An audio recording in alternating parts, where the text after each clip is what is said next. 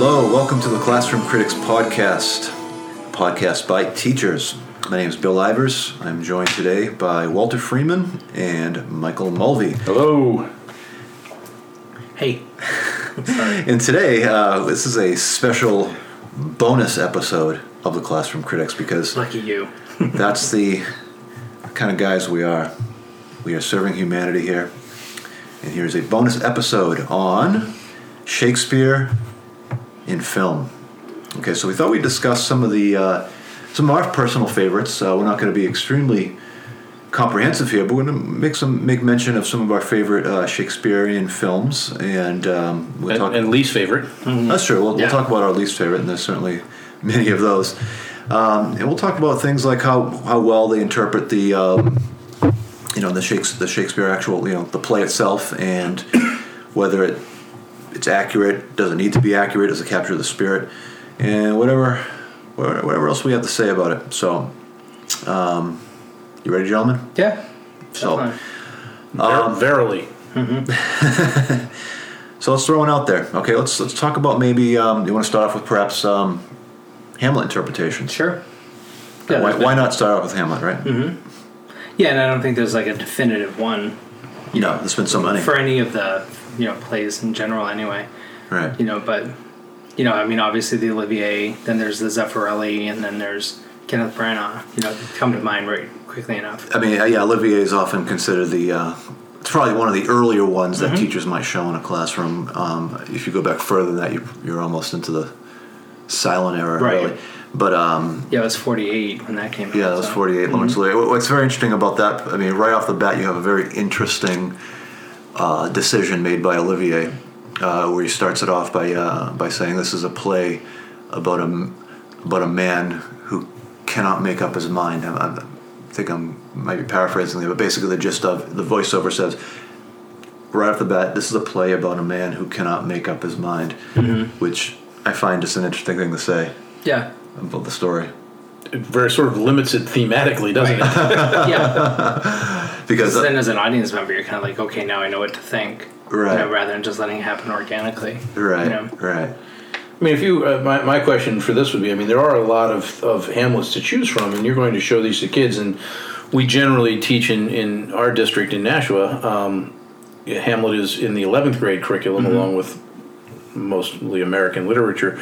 So you say to yourself, what am I going to accomplish, and then which film is going to best embrace it, because most of these students obviously will be experiencing Hamlet for the first time. And I would choose, and I've used the Branagh version, but I would choose the Zeffirelli version with Mel Gibson. Good show. Yeah, see, I like Kate Winslet's performance in the Branagh version, because I think she does a terrific job as Ophelia. And not to say that Helena Bonham Carter doesn't, but, I just think that, it's just really, if you could just kind of like select performances from some of the films and put them all together and mesh a movie from it, I think you could kind of make the perfect Hamlet film as well, Mm-hmm. And I liked Claudius, the actor. Cyril Cusack? No, what's his name? In which one? He's the narrator in Henry V, in Branagh's Henry V. Which Claudius, though? In Branagh's version. Oh, okay, yeah. I think it's, he's on that TV show, Vicious. It's not Schofield. No. Oh, golly, this is terrible, because I like him as an actor. And Alan Bates in Mel Gibson, mm-hmm. Mel Gibson version is also good. Yeah. Yeah, and I think, what's her name? And, Julie Christie and the Branagh version is terrific as, Gertrude, so... obviously, the Branagh version is the most comprehensive. I mean, it takes every available folio and basically combines Derek it. Jacobi. Derek Jacobi. There you go. There you go. How can we forget him? Yeah. My goodness. Yeah, and it's what's the running time for the Branagh version? 4.5 hours. Right. Yeah. So that's a lot of. It's a lot of class commitment time. to showing, yeah. But what's good is that you can actually, the students can actually read along. Mm-hmm. There's nothing out of order, I don't think, in the film version. It's very faithful to the folios. And I think that Get Thee to Know Nunnery scene is terrific too. Yeah. With the mirrors and everything. Right. Yeah.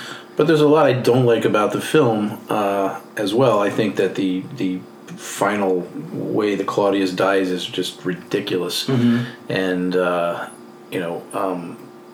I don't think that Billy Crystal and Robin Williams add anything to it. Nothing against Robin Williams, Right. but he played. I think he does well for the part of Osric. But you're sort of watching, and all of a sudden these name Right. stars appear, and you're suddenly distracting. you're watching stars through Shakespeare instead of anything else, and they don't do badly at all. Right. Reminds me kind of the Shakespearean film equivalent of a lot of the epic films you would see like in the 50s and early 60s, where it was like a who's who of Hollywood. Oh, A Bridge Too Far, starring every male actor. Right. The Longest Hollywood. Day. Yeah. Yeah, From Here to Eternity. Right. Yeah. And Brana himself, he seems like he's a little bit old To play the part. Yeah. Yeah. And we've talked about this before. I mean, it's tough to get a actor who is of the right age to play Hamlet. Well, unless Shakespeare is sitting here right now and tells you how old Hamlet should be, too, it's kind of up to speculation. Well, you can do the math on the play, though, isn't there?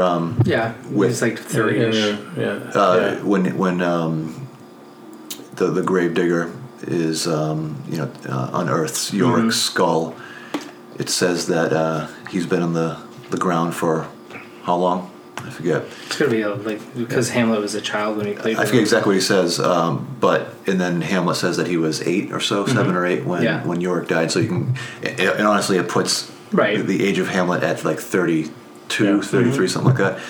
I guess Brana may have looked not much older than that. In that He was probably in his 40s. The mustache didn't help. I don't know why he said, "I'm going to have a mustache." I read somewhere too where they said that Hamlet returning to Wittenberg was not returning to be a student, but was returning maybe to be a professor. Mm-hmm. There you go. Oh, yeah. Interesting. There you go. And I think Branagh had done such a great job a couple years earlier with Much Ado About Nothing, which I think is probably a definitive film.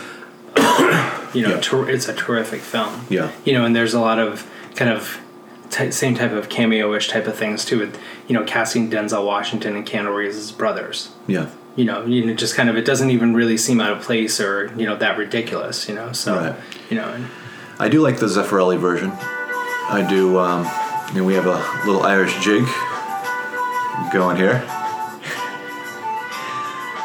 It's a very interesting ringtone, Walter.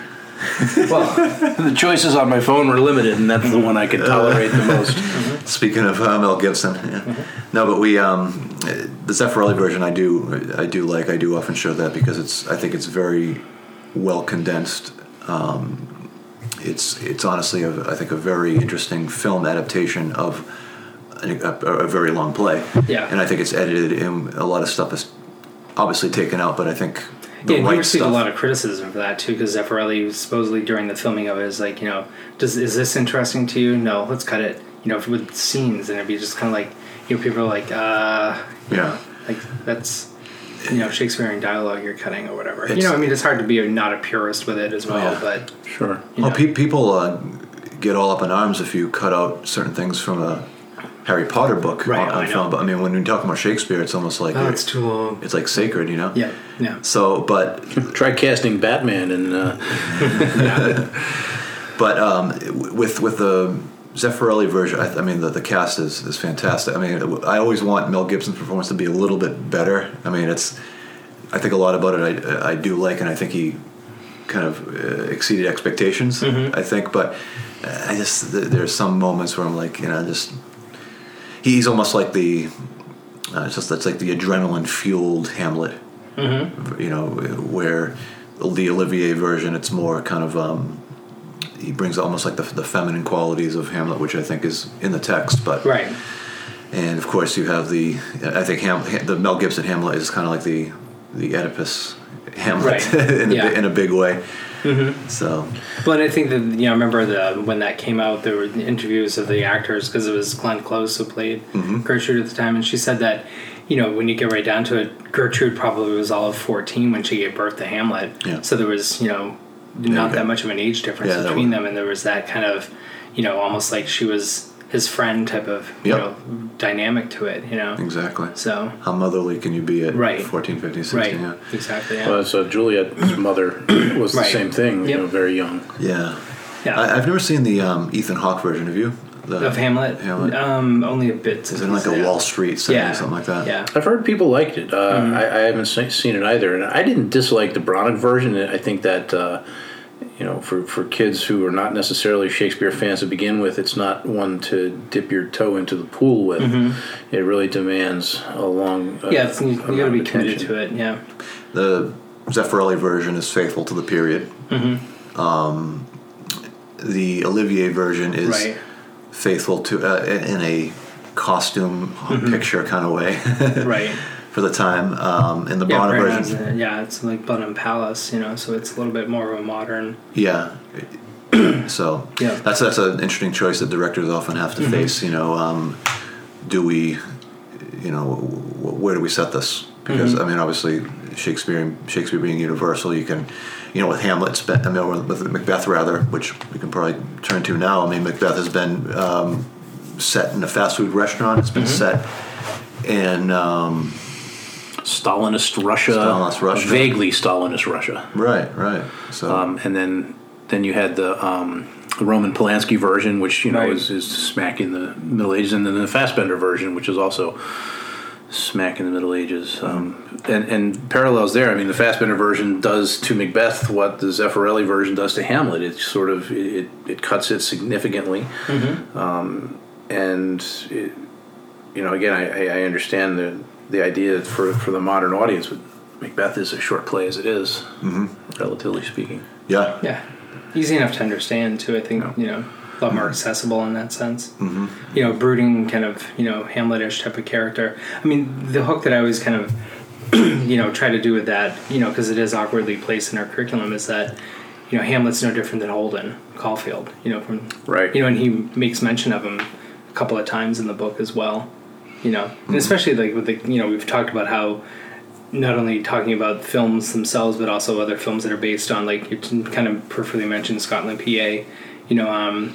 Also like even The Lion King. The kids are always fascinated that's the story of The Lion King. Yeah. So with a Disney ending. Right. I recently did an assignment where we're reading Catcher in the Rye and we're looking at Hamlet, and I had to do a dialogue between Holden and Hamlet, and the students came up with some really interesting conversations. Right. Made some good connections. Essentially, they're both brooding teenagers when you get right down to it. Yeah. Yeah. Absolutely. I find myself showing the Patrick Stewart PBS version of Macbeth more so than the others. Not necessarily because I love it much more, but the Roman Polanski version, there's a lot about it I do like. With Patrick Stewart's performance, I think there's some great things there. I do. There's only a couple of poor line readings from him, but I do like his performance. I think he's older than the character needs to be.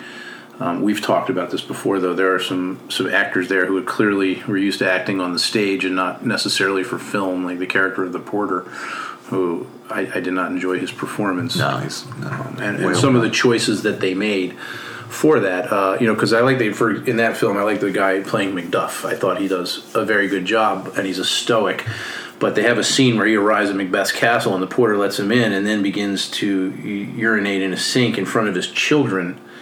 Macduff would never have tolerated that, even though he's in the castle of his. Well, he wasn't at the time. The porter was not Macbeth's, and I thought to myself, that really took me. It's almost like the director said to this actor, "Make the porter as vile as humanly possible," and I don't know. I don't necessarily read him that like vile in that way. I always almost envision like the porter as kind of like the same actor who played Falstaff, right? Making a cameo.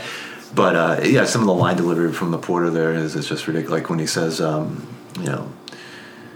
Queen, my liege, is dead." Yeah. So, like, can you chew that scenery a little more? Or even Patrick Stewart. Again, most of his stuff is phenomenal. He has a great discussion on the tomorrow speech. But then he has that line where the wolf howls his watch, and you sit there and go, "Oh." Why did you do that? Speaking of Falstaff, have you guys ever seen My Own Private Idaho? Yeah. So that's loosely based on Henry V or I mean, I kind of would like to talk about getting extremely creative with some of the Shakespeare texts. But just before I forget, it's very interesting though how some directors you have the opportunity as a film director to really add to the story in a big way, like even just visually altering meaning and plot. The murder of Lady Macduff and the children in the Patrick Stewart version, you have the appearance of Macbeth in that scene, right? Yeah. I mean, that adds a lot to the story. Mm-hmm. The fact that you just see like a shot of Macbeth taking out a dagger and basically telling everyone, I'm going to do it myself. Yeah. I'm going to kill children. You know, and that's a pretty bold interpretation. Mm-hmm.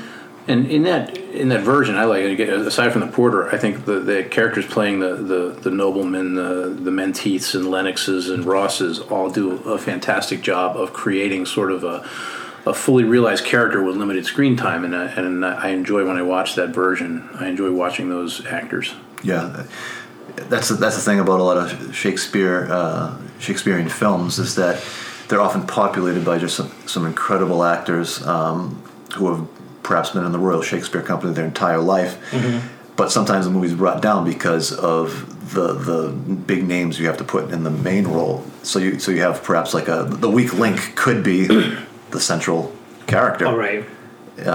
Because perhaps the actor on a whim wants to play a Shakespearean character, Mm-hmm. but you have everyone else in the film performing better. Right.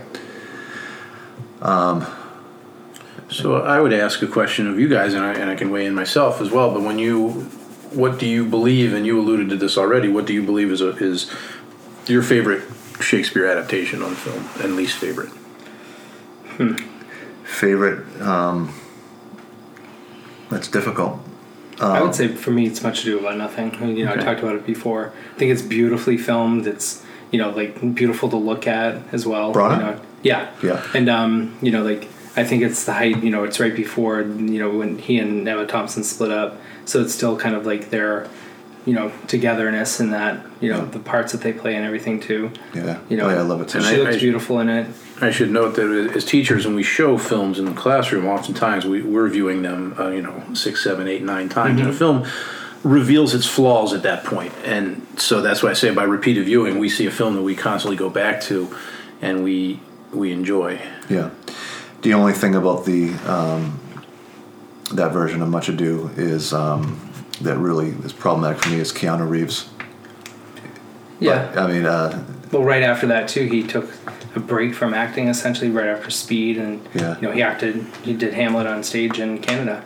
yeah. You know, Manitoba, I think it was, or something like that. And it was kind of an odd choice, but you know, Yeah. he kind of wanted to prove his acting chops essentially. Yeah. Because he did receive a lot of criticism, you know, for it. Yeah. You know, Yeah.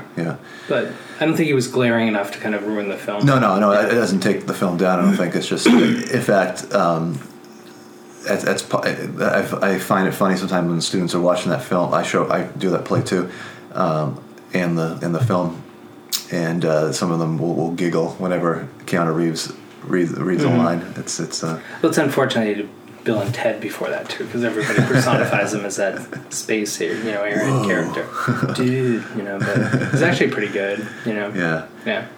What's your favorite? I don't know if this really counts, but I love Orson Welles' his film called Chimes at Midnight, which is basically it's a composite of several different plays that have the character Falstaff in it, and it's basically the story of Falstaff.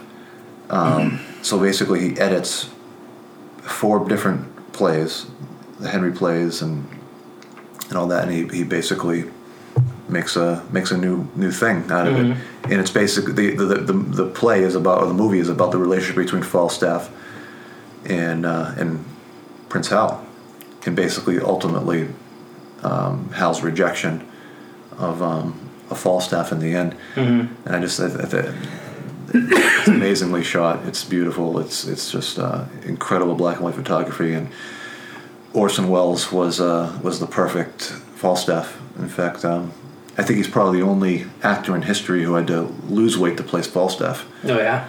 And That was a joke, Walter. You can laugh. I am laughing. I'm smiling. It was really funny though. It was good. Yeah. But I like Orson Welles' Othello too. It's an excellent. I think they're really hard to film though too when you get right down to it, because other than that, I can't think of another film adaptation of Othello. There's the one with Lawrence Fishburne, right? Right. Didn't James Earl Jones do one? Perhaps, but He was in it. It had to be like a while ago, right?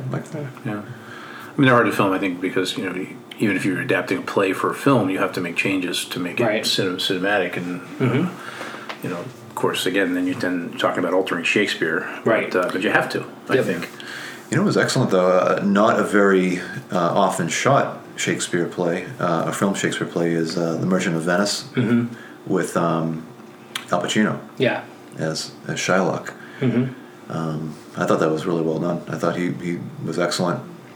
He was definitely not in his modern Al Pacino persona, where he didn't say hoorah or anything like that once. Yeah. But it was great. It's a risk to shoot that movie, that script, because it's really offensive. Yeah, it's meant to be a comedy, but then you're a Jew, you have to convert to Christianity or we'll kill you. Yeah. Hilarious. Yeah. Right. Okay. So How the Flesh and all those. Definitely anti-Semitic play, but again, that's in this particular film version of it, the director softens the character a bit and makes him a more sympathetic creation. Right. Which he should be. I mean, when you get right down to it, definitely. Yeah, right. You can kind of understand the pound of flesh that he wants, Yep. So, but I thought that was a very good. A lot of these Shakespeare adaptations are just movies that you kind of forget about over the years. It's like, oh yeah, I remember that. That was excellent. Well, he did that, documentary of sorts too for Looking for Richard. That was great. Richard III. That was excellent. And I mean, we talked a while ago about the whole Richard III movie, with Ian McKellen and Annette Bening, which is pretty good as well. Yeah. And it's another example of taking it way out of the context and forcing you to get real creative. When he says "My kingdom for a horse," he's looking for his motorcycle. Yeah. So, and you, Walter? Mine. I'm going to say that one I keep going back to is Branag's Henry V. And again, he changes things significantly. He ramps up the patriotism in it and ramps down some of Henry's nastier qualities. But I particularly enjoy it, and I love the tracking shot of the battle after the battle at the Emery's, carrying the boy's body across to put it on the wagon. It's a 3-minute tracking shot. I think it's uninterrupted, and in it he kind of, in the background, there's a great depth of field to the shot, but in the background he passes almost every major player in the battle at some point, and it kind of gives a little prologue as to what happened to them post battle. I enjoy it. I think the acting is solid in it. And again, we see those actors pardon me, that are popping up again and again in Shakespearean films. You have Ian Holm, Brian Blessed, you have the character Jacoby's in it. He is, and Paul Scofield as the French king is tremendous. The gentleman playing the Dauphin, I cannot remember his name as an actor, and has to forgive me. But he is Laertes in Branag's Hamlet, and he is either Rosencrantz or Guildenstern in Zeffirelli's Hamlet. So he's an actor that appears, and he handles Shakespearean dialogue very well. And so I enjoy that film tremendously. And I really enjoyed Michael Fassbender's Macbeth as well. They cut it significantly, but I think that they stayed true to a vision of the film, and they did a very nice job. And I would use that as well. Branagh, I believe, said that he was trying to do something very differently with Henry V versus the Laurence Olivier version, where Olivier was making a very patriotic. He made a very patriotic interpretation of the film, of the play, where Branagh said he was trying to make an anti-war interpretation of it. He does, but he still excludes, Henry ordering the French prisoners killed, and which again changes it. And that would have been very anti-war, because I think that it would have taken the character of Henry, a character that's supposed to be good and you root for him and he's righteous, but war makes people do horrible, terrible things. Yeah. To get back to Macbeth for a second, Throne of Blood, which is, I think, a very interesting interpretation of the play. It's like Kurosawa. Samurai film. Well, and he did Ran as well, which is what, King Lear. Right. So, just goes to show you the universality of a lot of his films, that it can work in medieval Japan too. Right. Samurai warriors. Oh yeah, it works well, very well. Yeah. Did you guys ever see the Midsummer Night's Dream adaptation that came out in the 60s? I'm looking it up now, but Peter Hall was the director of it. No. It starred Judi Dench as Titania, and Helen Mirren is, when she was very young. She was like 21 years old. Not the one with James Cagney as one of the root mechanicals. That's an earlier version. That's an earlier, like in the 30s. But this one, Diana Rigg is in this one as well. It's really kind of trippy. Ian Holm actually is Puck, and so he... Oh, is he? Yeah, he kind of like, disappears at different points and everything, and Judi Dench is nude throughout it, just painted green. So it's a really cool version of it. But I mean, it doesn't really reveal too much or whatever, but it's really kind of, it's a neat adaptation of it. Have you seen the Royal Shakespeare? They filmed it, and it's Ian McKellen as Macbeth and Judi Dench as Lady Macbeth. I'm not a big fan of it, but there's an interesting scene in there. My favorite scene is there's a scene with some of the minor characters, and on stage at one time is the guy who played Robin Colcourt in Cheers, right? The guy who plays the Emperor Palpatine in Star Wars, and the guy who plays the hunter from Jurassic Park, the one who's clever girl. They're all three share the stage at one point. It's just a very bizarre juxtaposition of actors. Probably never happened again. Right. Once at a moment thing. Right. Well, I mean, you want to make the segue to, we've just scratched the surface as far as, the great Shakespearean films. What about films that we find to be unsuccessful? I will start with that. The Baz Luhrmann version of Romeo and Juliet. Now, I like the idea. I have no problem with the idea of updating it. And there are some good performances in there. I think Claire Danes quits herself mostly. There's a scene in The Tomb where she blurts out with this single sob that's really hilarious. But I mean, to me, the reason I find that film absolutely terrible is I'm not a fan of Baz Luhrmann's over caffeinated directing style, but the film is literally a pro-suicide film. It says that if you die in your lover's arms and shoot yourself in the head with a .45 pistol, it's going to make a neat little hole. You're going to die peacefully in your lover's arms, and your soul will float upwards slowly over top of thousands of candles. And I really think that, glamorizes it. Yeah, Romeo and Juliet is an anti-suicide film. I actually had a student acting in it who said that she had been considering suicide until she saw how it worked out for those characters and realized that was not an option. But if you go see the Baz Luhrmann film, it's almost a recruitment poster for suicide, and I find it to be offensive in that.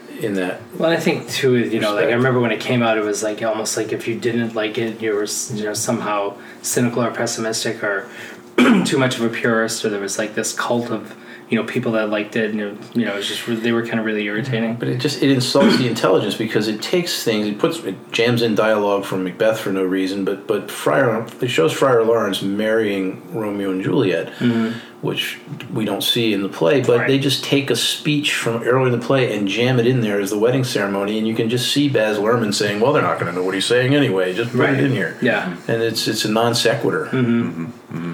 I can just go on and on about what I don't like about the film, but those are my main reasons, and then there's a lot of sub reasons. Well, I was mentioning before too about the Midsummer Night's Dream, the one that came out with Callista Flockhart and Kevin Kline, and I didn't particularly care for that, to be honest with you.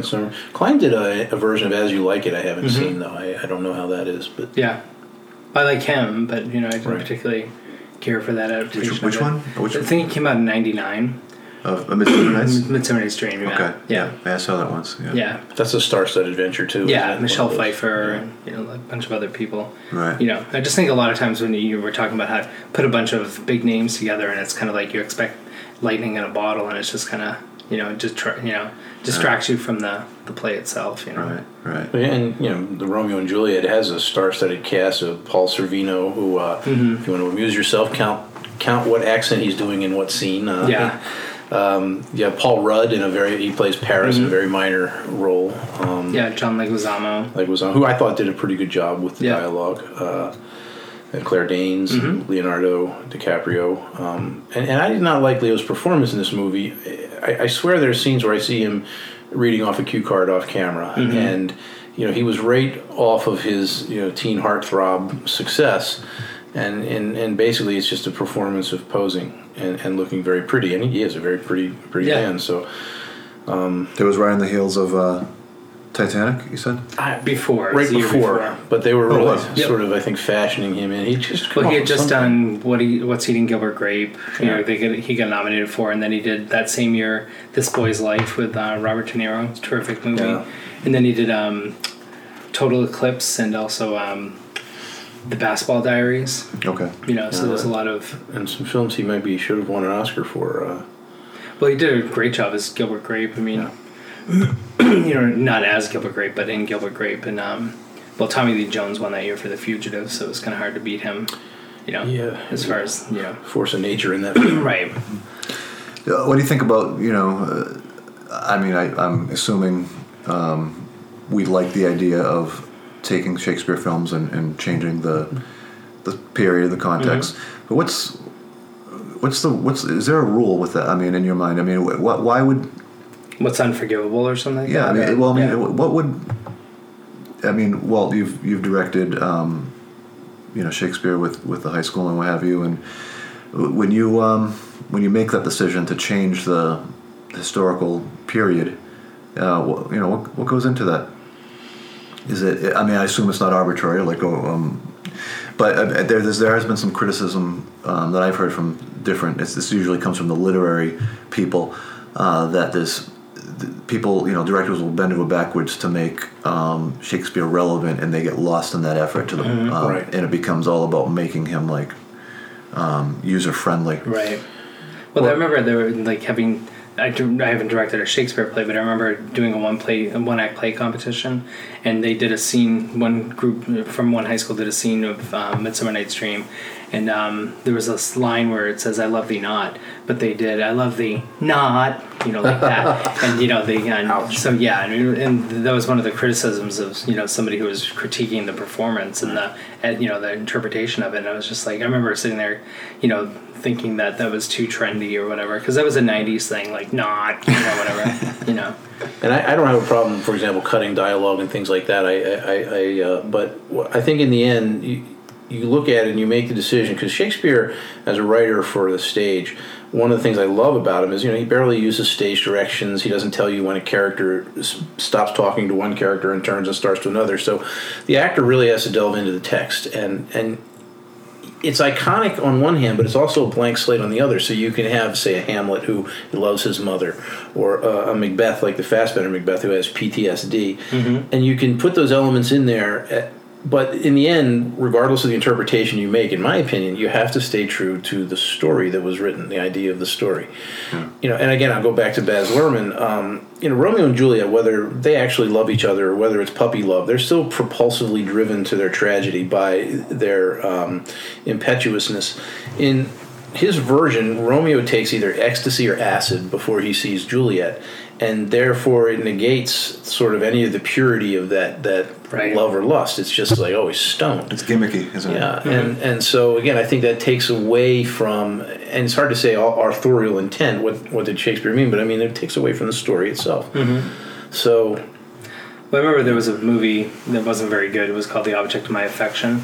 If you ever saw it, and that was based on a book that and Nigel Hawthorne is in the movie, and his character, they go to see a performance of I can't even remember what Shakespearean play it was, and his character is a theater critic and says, "Oh, I'm so tired of going to productions where they make Shakespeare into a Calvin Klein commercial." Yeah. Which I think there was a lot of that trend towards it. Kind of like let's put a bunch of pretty people all together and just. Hope that they can act, and Well, we did Macbeth, and we said it in an ambiguous time, and we had females playing traditionally male parts, just because high school drama you tend to have more females. And so, for example, our Macduff was a woman, and Macduff's wife was a woman, and we never consciously played up the fact that they would be a lesbian couple, but we just had them be in the scene together and do the scene, and there was no reference to it. But we did have feedback from students saying they didn't care for that; they found it distracting. and it was as much of a practical choice as an artistic one from the actors I had that could play the parts. But we went for a look in ours, and I think that we use costume not to identify a time period, but to identify loyalty. And the shifting loyalty of characters like Lennox, who tends to follow whoever's in power. So, I think you have to stay true to the story. And again, and like you said with that, He Loves You Not, you can't.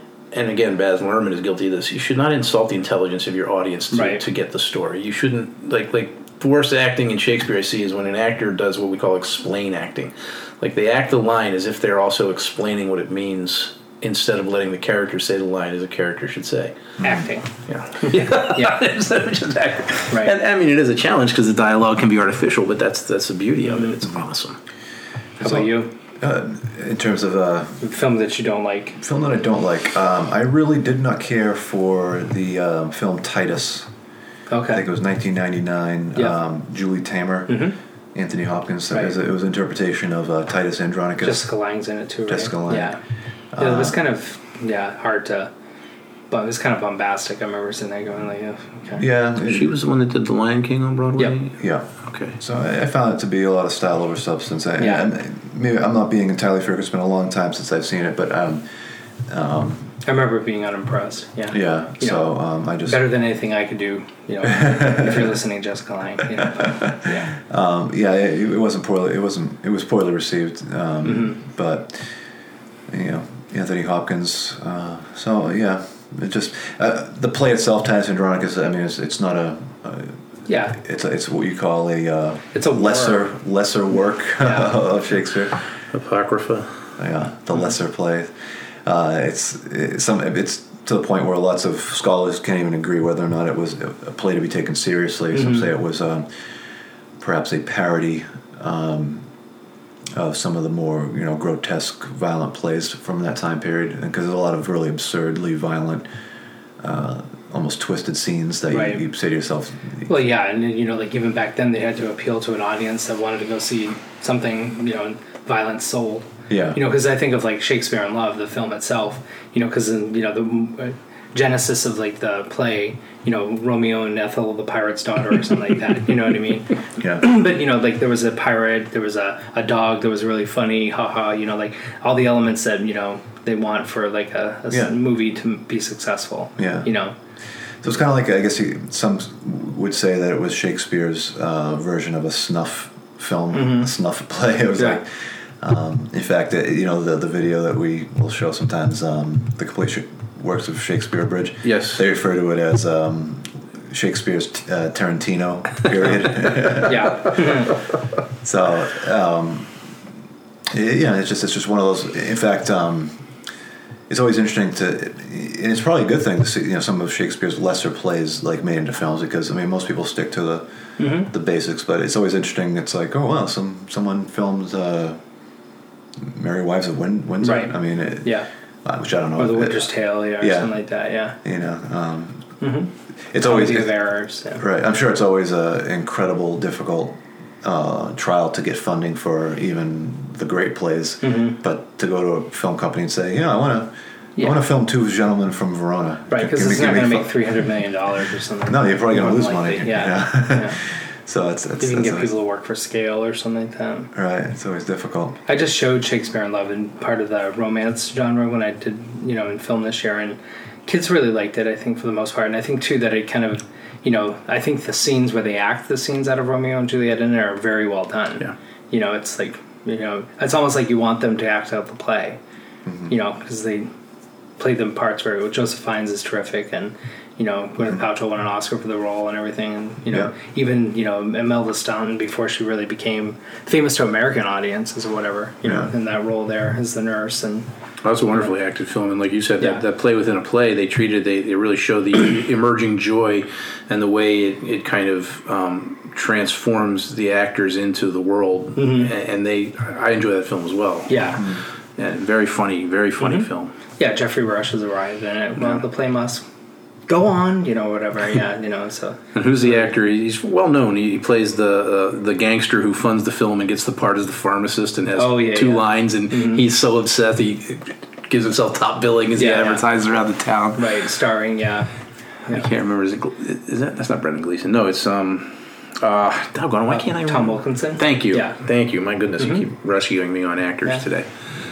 I can't think of. Yeah, but that it pokes fun at like Hollywood as well, because a play by William Shakespeare, acted by, produced by, blah blah. With all these other names on top of that, like everybody fights to be on top of the billboard, for a film itself as well.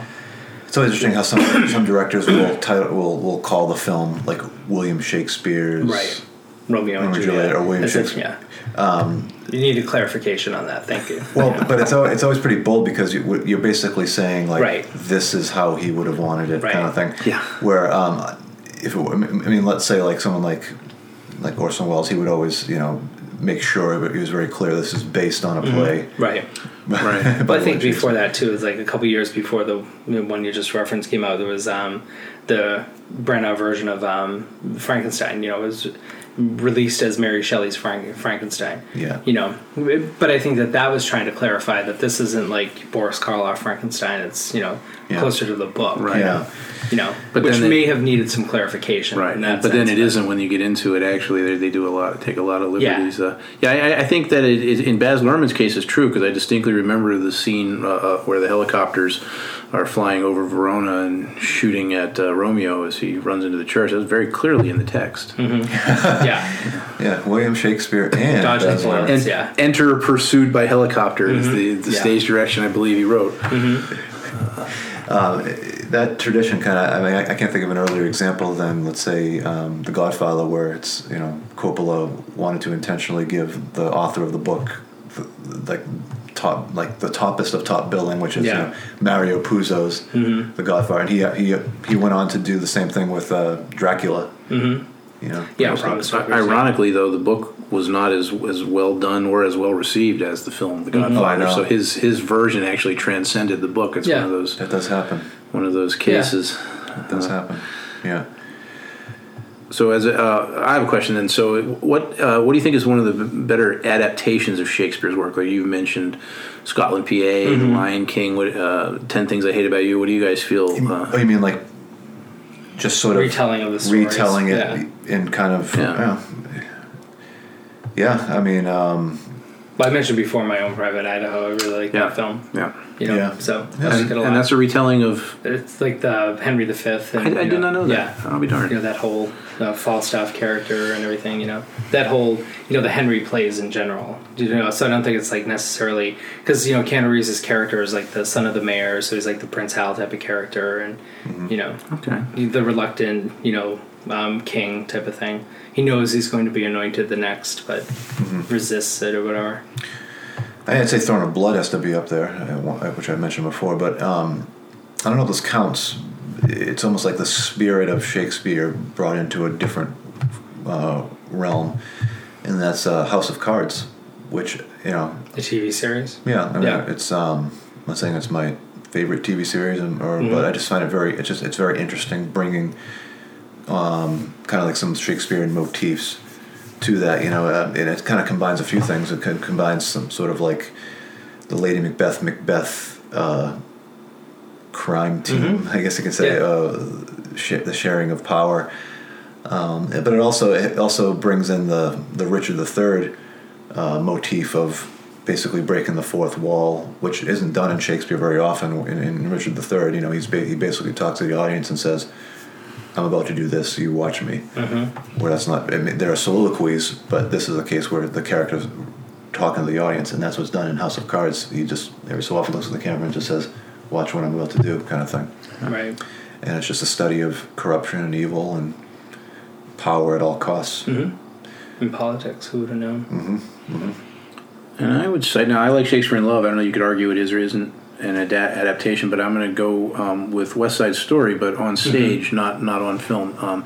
The film has its place in the cinematic universe and did some interesting things, but I think the artificiality of it really comes across, whereas on stage the musical feels more natural, and I've directed it and been in it, and excuse me, I didn't direct it, I was in it, and in West Side Story, a long time ago, and Who was I? Maria. Oh yes, I was. I was a brilliant Maria. Yeah. I was Lieutenant Shrink. I didn't. Oh, okay. They didn't make me sing, but Okay.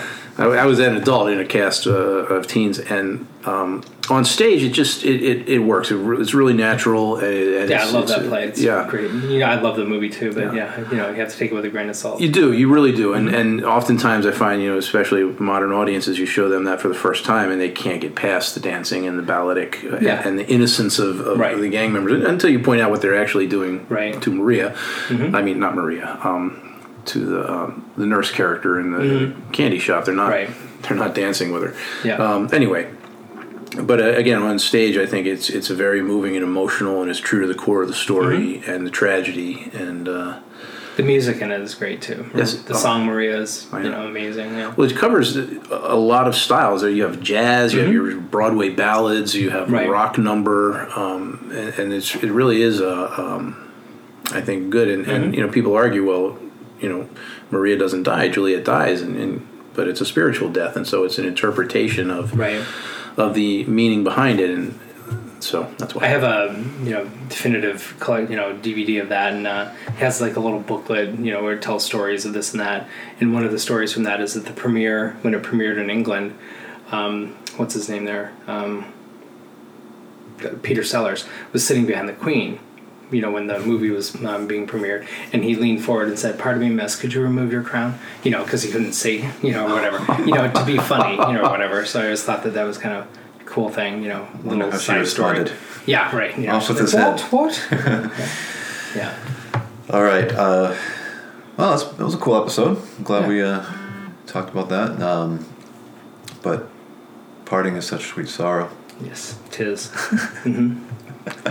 Until we meet again upon the next podcast. Indeed. All right. Well, thank you for joining us, everyone, and we ask that you please rate us on iTunes and keep the discussion rolling on Facebook. And on behalf of Walter and Michael, thank you, and we'll see you next time. Bye-bye.